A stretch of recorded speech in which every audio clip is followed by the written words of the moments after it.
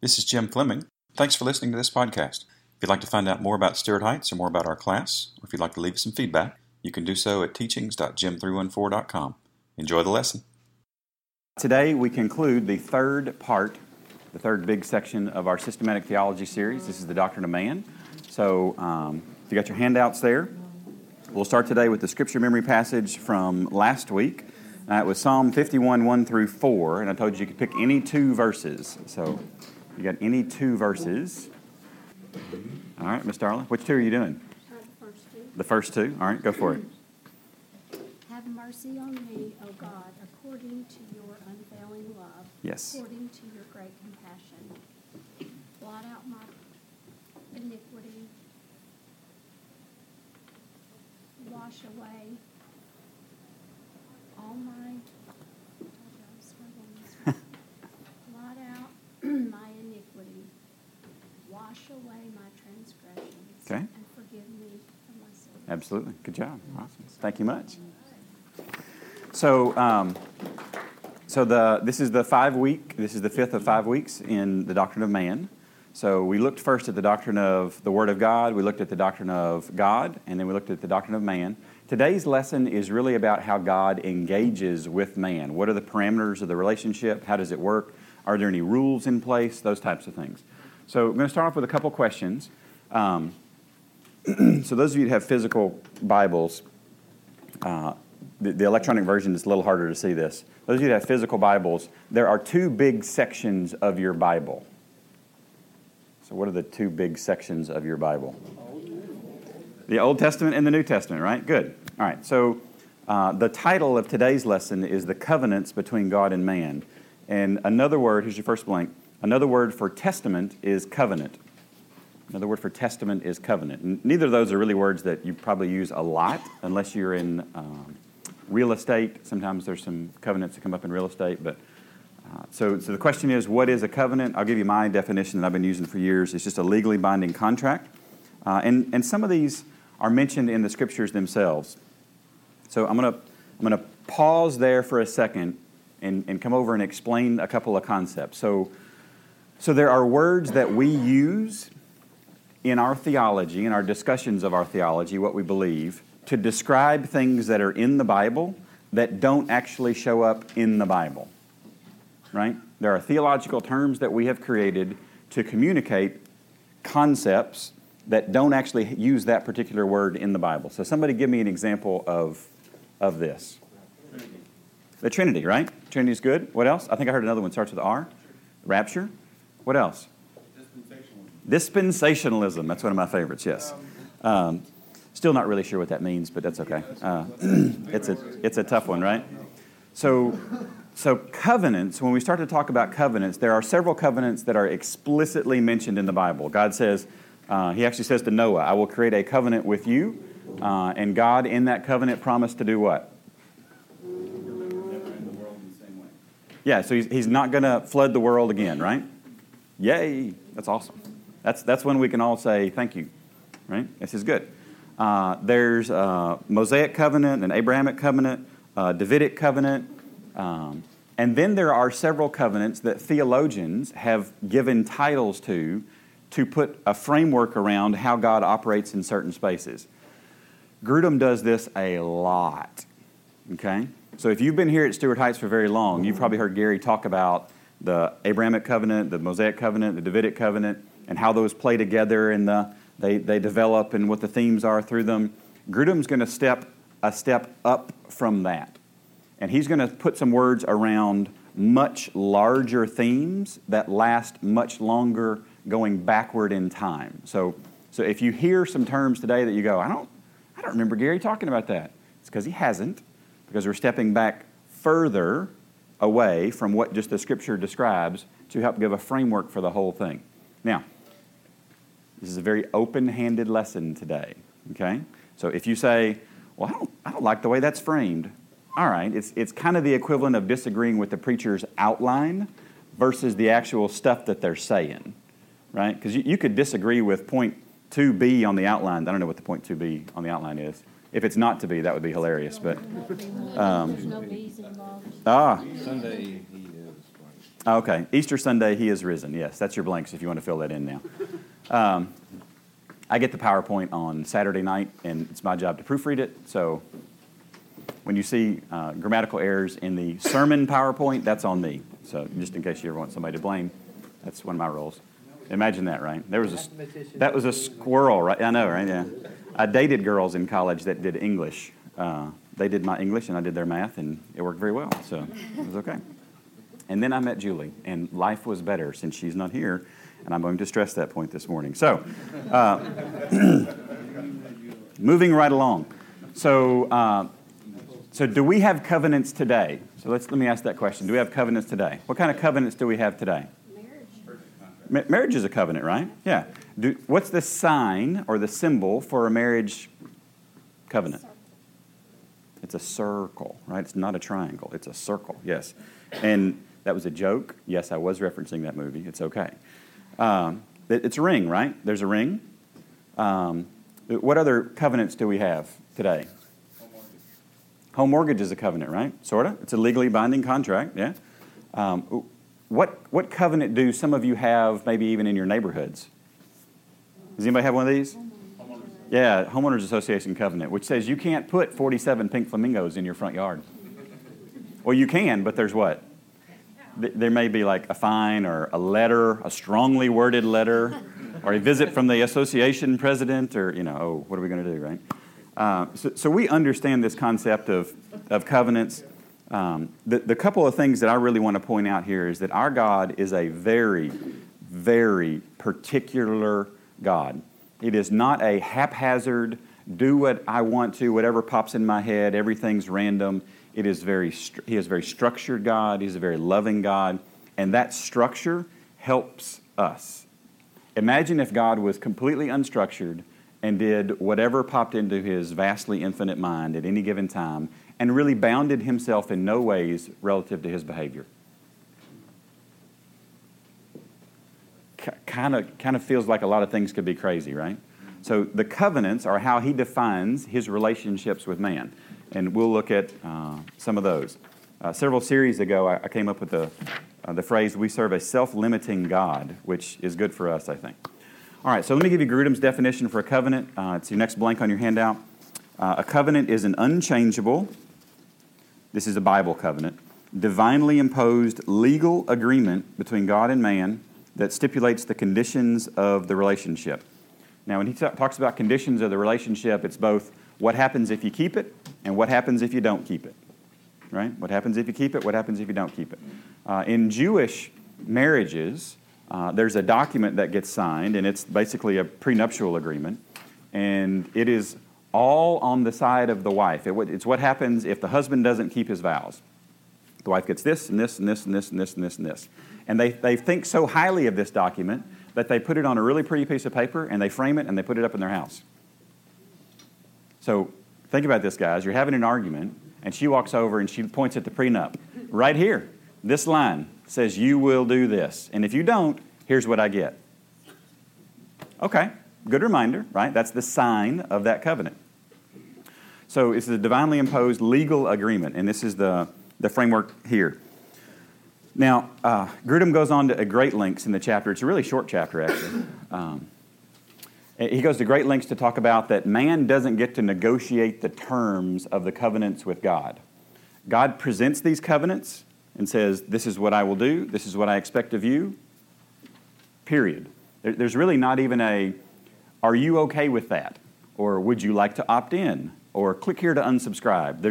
There's none of that. It's, I'm putting this framework in place, and this is the way this is going to happen. All right, so there's the most fundamental and generically large covenant, I think, in the Old Testament is really Jeremiah 31:33. This is God. Go flip there in your Bibles, if you will. Jeremiah 31:33. And it really it encapsulates almost all of God's actions in why he does certain things relative to the nation of Israel in the Old Testament. And the Bible really is a history book. It is It is the history of the nation of Israel, both from its, it goes back to the history of the beginning of the world, but very quickly you get into the nation of Israel, how God deals with them over a several thousand period time, and then how he redeems them through Jesus Christ, and then how he deals with the church as it is grafted into the nation of Israel in the New Testament. So Jeremiah 31:33, who's got it? Yes, Matthew? Behold, the days to come, saith the Lord, and I will make a new covenant with the house of Israel and with the house of Judah.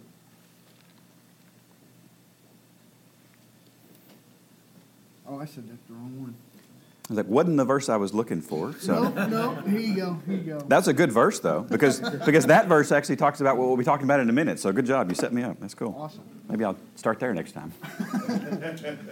But this shall be the covenant that I will make with the house of Israel. With who? Israel. Israel, okay. After those days, saith the Lord, I will put my law in their inward parts. And write Some of your it other in their translations say, what for inward heart? In your mind or in your hearts, yep. and will be their God, and they shall be my people. Right. I will be their God, and they shall be my people. Now, what part did the Israelites have to play in this? Did God consult them and say, would you like to be my people? Click here to subscribe. No. It was just, you will be my people. I am choosing you. What did the Israelites do to be chosen? Nothing. They existed, right? And who caused them to exist? God caused them to exist, right? I mean, he created them, he chose them, he loved them, he protected them, he put his, as Darrell would say, his loving arms around them and loved them as only he could through thousands of years of history, right? There's a good way to use that, isn't it? I mean, he literally he shepherded them throughout the whole Old Testament. Whether they obeyed, whether they didn't obey, they were still his people. Is you ain't my baby, right? And that's what it is. So that's this very, very high level encompassing arrangement that God has. So Grudem's going to move now into a couple different covenants that are theological frameworks. You won't necessarily see these words in the Scripture. They just provide this framework. So the first one is the covenant of works, and I've got several summary statements in here. So Grudem believes in a covenant of works in the Garden of Eden. In the Garden of Eden. All right, so I need everybody to turn to Hosea 6:7. This is a tricky one. Hosea 6:7.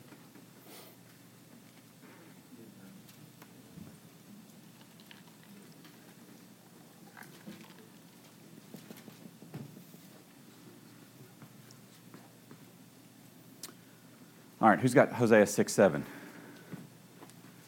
So like Adam, they have broken the covenant. So like who? Adam. Does anybody not have the word Adam in their verse? Men? Okay. This is why this one's tricky. Okay? This is why this one's tricky. Because some translations don't use the word Adam, some translations use the word man. Guess what the word Adam means? Man. Guess what the word man means? Adam. Depends if you use it as a proper noun for a name or not. So, some do, some don't. If you do, keep going. So, just actually start over for me. Like Adam, they have broken the covenant. They were unfaithful to me there. So we hear Gary talk about the Mosaic covenant, the Abrahamic covenant, and the Davidic covenant, right? So which one of those three covenants did Adam break? So Adam was before those guys, right? So you think timeline. So which one did he break? The which one? The Adamic covenant, right? I'm not cursing here. This is Adam, I-C, right? It sounds like it, so I just figured I'd clarify that. So there was a covenant with Adam, and Grudem calls this the covenant of works. The covenant of works. So if you flip back to Genesis chapter 2, flip back to Genesis 2 real quick for me. Sean, can you get me a glass of ice water, please? Thank you. So Genesis 2, let's look at verses 15, 16, and 17. So remember we decided that covenants were defined by what you get if you keep and what happens if you don't keep. Okay, so Genesis 2, 15, 16, and 17. Who's got it? Tim, go for it. Then the Lord God took the man Garden of Eden to cultivate it and keep it. The Lord God commanded the man, saying, From any tree of the garden you may eat freely, but from the tree of the knowledge of good and evil you shall not eat. For in the day So that here's what you don't do, and here's the punishment for it. For in the day that you eat from it, you will surely die. Now, was there anything that you do and you get? Was there any? Let's look at verse 9. What does verse 9 say? Out of the ground the Lord God caused to grow every tree that is pleasing to the sight and good for food, the tree of life also in the midst of the garden, and the tree of the knowledge of good and evil. The tree of what in the middle? The tree of life? Yeah. Now, so let's put our thinking caps on for a second, class. If we call something the tree of life, what do we think we get from the tree of life? I'm going to guess and say life. I'm just going to go down a theological end here. So Grudem would say that's the positive side, that there is an opportunity for life, and the negative side is there is an opportunity for death, right? So the punishment and the punishment and the reward. The punishment and the reward. Thank you, Sean. All right, so let's look at Romans 6:23. Romans 6:23. Here you go, Ms. Darla. Thank you. So who's got Romans 6:23? Does anybody know Romans 6:23? What you got? For the wages of sin is death. All right. The gift of God is The wages of sin is death. So there's death that shows up here. Now, Grudem would say that the covenant of works is sorta, kinda still in effect. Sorta, kinda. But only for the unbeliever. Because for the believer, Jesus Christ has reconciled and done everything that needs to be done. But for the unbeliever, if you sin, you're out, right? And that Adam and Eve were the only two that ever really could have pulled off the Adamic covenant because they didn't have a sin nature when they were created. Like, I can't pull, this was all of last week's lesson, I can't pull off meeting the requirements of don't ever sin. I can't do it because I'm a sinner. I have a sin nature. That's the way that works. It's in my nature. The beautiful little babies that are born, sin nature. We don't have to teach them how to be bad. We have to teach them how to be good.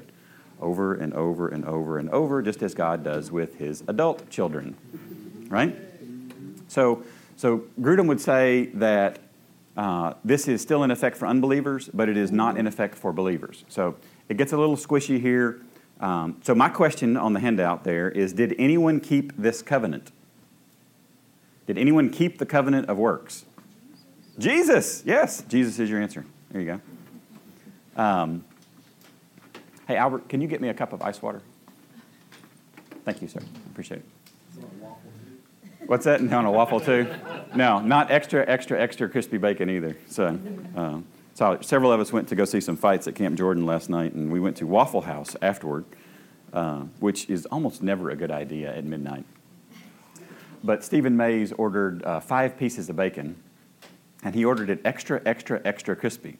And I was like, so is there like a setting on their register that says extra? He's like, no, they just get it right that way. I was like, oh, okay, cool.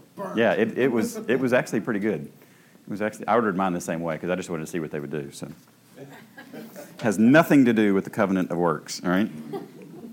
Nothing to do with the covenant of works.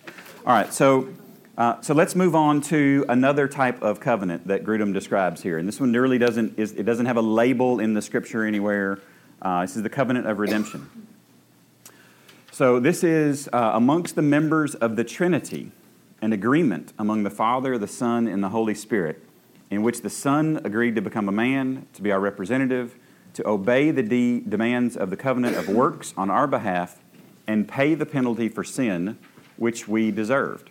So this is the idea that way before there was even time, there was an arrangement amongst the three members of the Trinity to get together and to collectively do something for mankind that didn't even exist. Now, this is hard because we live in linear time, right? There is something that happens, and then there's something else that happens, and then there's something else that happens, and it's ordered, and it's sequenced, and it's deranged. So this covenant, thank you, Albert, this covenant doesn't have anything to do with the recipient, right? This covenant only provides benefits to those who didn't even know that they wanted it. It was an arrangement. Did I time this well or what? It was an arrangement between 3 individuals to benefit someone else. Whether they knew it was going on or whether they didn't know it was going on. Does this make sense? You like that, Jonas? Yeah, I thought that in the shower this morning. I was like, I could do that with cups of water with Darla, because she would sit there and go, because she's going to be the one that would not say, why are you setting this water in front of me right now, right? So thank you for that. She asked you. Oh, yeah. You didn't ask me, though, right? Yeah. I couldn't do this with Sean. Sean would be like, I'm not thirsty. What's your problem, man? So he's got too much Boston in him. All right. So all those we're not going to look up all those verses right there, but all those verses that you have listed, are there a bunch of verses listed?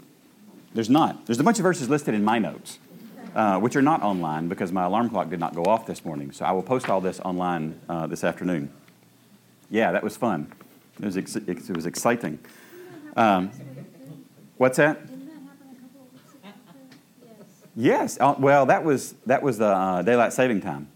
Yeah. You're out of, you can't use that anymore. I know, right? It's ridiculous. So it was awful. All right. So we have the covenant of works, that gets us into trouble because we didn't meet it. We have the covenant, and Jesus did meet it. We have the covenant of redemption, which is just amongst the members of the Trinity to redeem mankind. And then we get into the covenant of grace. Now the covenant of grace, so let's talk about this again, another framework. I think about this as 3 hangers in your closet. Okay, so what do you do with hangers? You hang stuff on them, right? Yeah. So on the covenant of works hangs Adam's failure and Christ's success. All right? On the covenant of redemption is the Trinity's plan and execution. Fantastic. On the covenant of grace, Grudem would say, hangs the Mosaic covenant, the Abrahamic covenant, and the Davidic covenant.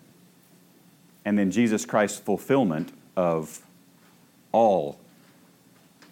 Okay? So it's just a framework in order to arrange things theologically.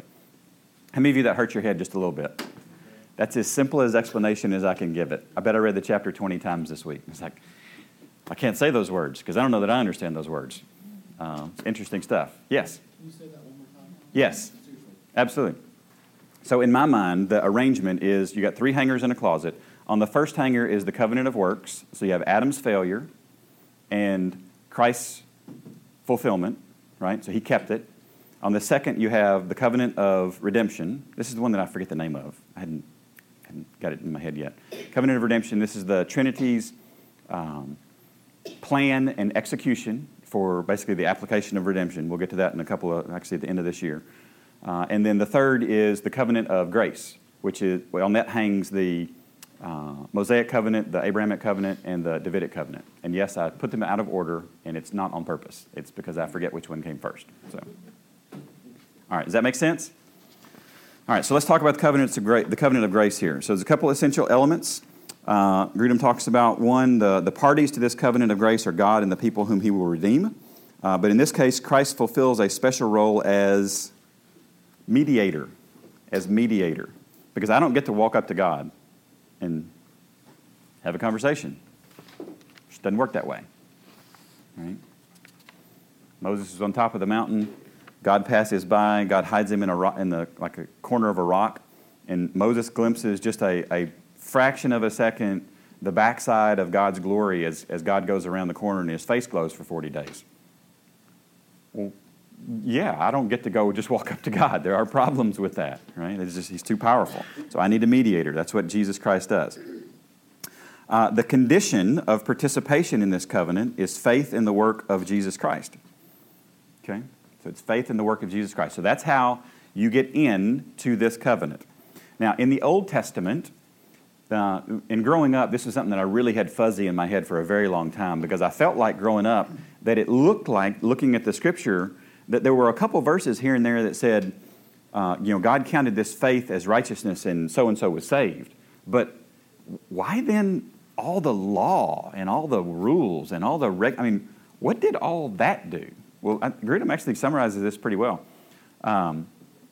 Obedience to the old covenant in the Old Testament is seen through the, I'm trying to find it here, is obedience to God's commands, right? So you obey, both in the Old Testament and the New Testament, is obedience to God's commands. And the sign of this varies in the Old Testament and the New Testament. The sign that you were of Israel in the Old Testament was what? The visible sign. Circumcision, right? That's it. That's how you know you're in. The sign of visible participation in the New Testament is what? It's baptism. You're in. Okay? So you got the sign in the Old Testament, you got the sign in the New Testament. It's all about obedience, though. The sign of continuing in relationship with God in the Old Testament was what? The law. You kept the law, right? The sign of continuing in relationship in the New Testament is what?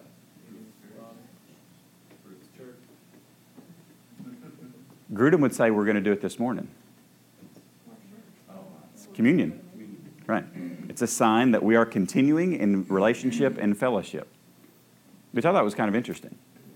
So that, again, this is a framework. This is how to think about things theologically. Very open-handed on if you disagree with the framework, that's fine. I do want us to think through. So there is a distinct pattern in the Old Testament of things being present for the purpose of fleshing them out and having them more fully explained in the New Testament.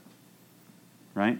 So the circumcision was not nearly as good a sign as baptism, right?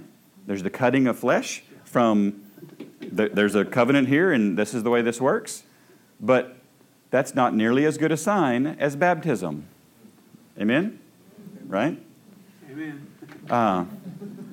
The laws and the ceremonies and the holidays that the Jews kept in the Old Testament is not nearly as good as communion in the New Testament. Yeah, it is more fully fleshed out to see God's grace. Now, all those things pointed to this. Yes. Thank you for asking a question, because most of you in the room are going, I have questions about this. Shout out. Yes, ma'am. Is Grudem talking about communion as far as remembering and participating in the Lord's Supper, or is he talking about communion? Yes. As far as walking with the Holy Spirit? Yes, actually, I think is the answer. I'm glad you finished that. I thought you were only going to ask the first part, and I'm glad you asked the second. Thank you for that. I use a lot of different words. So communion is also known as the Lord's Supper, or if you don't have a really Baptist background, maybe the Eucharist. Generally the same thing, but when you hang the Eucharist word on it, sometimes it means something else. So I'm hesitant to use that at times, but he would say that the sign of it, the visible, the external visible sign is going to be the baptism, and the external visible sign of walking in that relationship is communion. But the internal sign, both in the Old Testament and in the New Testament, has always been obedience. It's always been obedience. So both of those would say that's good. Does that help? Okay. Great question. He didn't go there. I was wondering this, and he didn't go there. Yes, you can. You can be made to do something. You can be made. You can make someone do something. And you can be doing something, and it all look like obedience, but here it's Right. not. Yep. Absolutely. I don't think that he went there in that. Jonas, do you remember if he went there in the text or not? You don't remember? Okay. Those that worship God must worship Him In spirit and in truth. Absolutely. In spirit and in truth, yeah. So this is interesting stuff to think about, the frameworks in the way that God relates to us. The key things here, though, is that Jesus Christ is the mediator. So I do want to make sure we got that. All right, so various forms of the covenant. So now we're going to hang stuff on the covenant, and I didn't put all the blanks in here. But these covenant promises to Abraham, these covenant promises to Moses, these covenant promises to David, these get fulfilled in Jesus Christ. But only the covenant, here's your next blank, only the covenant under Moses is called the Old Covenant. And there's a couple different verses that are listed here, but and then the New Covenant, who created the New Covenant? Jesus, yes, Jesus created the New Covenant. And when did he create the New Covenant? Like literally, I want to get a real specific answer to this one. When did he create the New Covenant? When did he verbally talk about this New Covenant? At communion, right? This is the new covenant in my blood. And every one of the disciples should have gone, what? Because only God got to make covenants theologically. This was a huge hat tip to, I'm Jesus. Now, they participated in the marriage covenant. They participated in land covenants, those types of things. But this was theological. And only God got to make theological covenants. So this is a big, whoa, okay. So when you want to talk about proofs that Jesus claimed to be God, you signed up for a big one right here. This is a big deal. All right, so which one's better? So, I'll end in this. So which one's better? Is the Old Covenant better, or is the New Covenant better? Now, before you answer, I want you to think about the benefits. So what is the single, and this is my opinion, but I think there is one benefit that we get under the New Covenant that was not present in the Old Covenant that makes it infinitely better, because it gives us the ability to actually adhere to the New Covenant. So what do you think that might be? The Holy Spirit, yeah, the indwelling of the Holy Spirit. So what did those Old Testament saints, those who placed their faith in the coming Messiah, not have?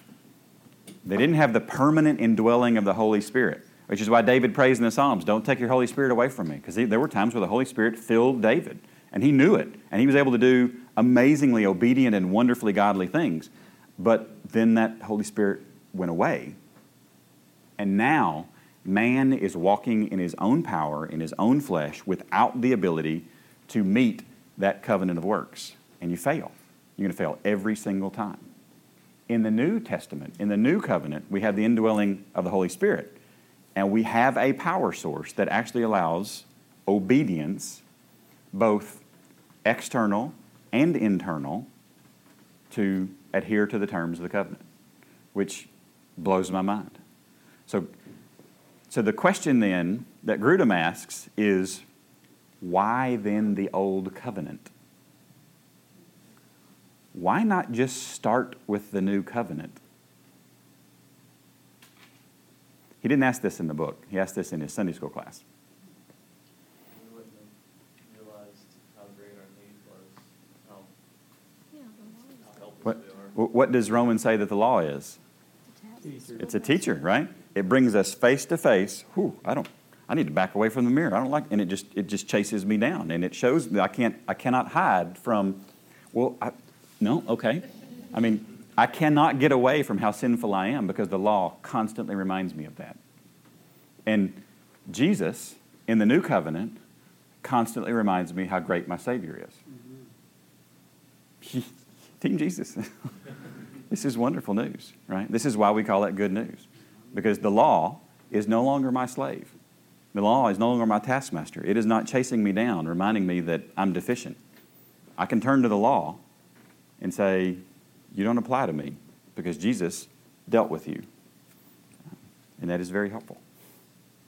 So, questions about that? Jonas, you look like your face is about to fall off. It's scrunched up so much. You sure? Okay. That was some... Paige, it is very easy to tell when he is thinking about something, isn't it? My wife comes in some Saturday mornings. That's usually when I finish up Sunday school lesson and tweak and do the handouts and whatnot. She comes in some Saturday morning and she goes, we're going to be confused tomorrow, aren't we? Because your face is way too crunched up. It's like, no, I'm working on it. It's okay. So, all right, any questions about this concept? What I think is amazing is how long God waited Yes. to send Christ. Right? I mean, I'm not The- questioning why. It's amazing. Just the patience level alone, right? I mean, I get frustrated when my phone doesn't load a website fast enough, and I hit the refresh button every 2 seconds, you know? And God waits several thousand years to display His all-wonderfulness through the person and work of Jesus Christ. Likewise, the second coming also, because we have no clue Right. what's hinging, what Yep. we're waiting on. We're just hanging out waiting, right? Yeah. That there's stuff Yep. that needs to happen. Right. It's an amazing God. It's an amazing God. So, thank you for being here today. Thank you for hanging out and getting through these covenants. Hopefully the hanger example, I may put that in the notes. I may draw that up and put that in the notes. That might be a good visual just to... I meant to say something. Yes, go ahead. I'm sorry. I was just going to say, it'll be easier To see it? comprehend Yeah. if you get the visual. Yeah, I hear you. So I actually emailed Dr. Grudem last week, and I thought, I'm just going to send him an email, say, hey, we're going through your book, appreciate everything, we're praying for you. His wife actually has cancer. Not cancer, his wife has fibromyalgia, and he moved from Chicago to Arizona for the climate change because that's better for folks with fibromyalgia. He was a tenured professor and dropped it and said, you know what, I'm going to go take care of my wife, which that's kind of cool.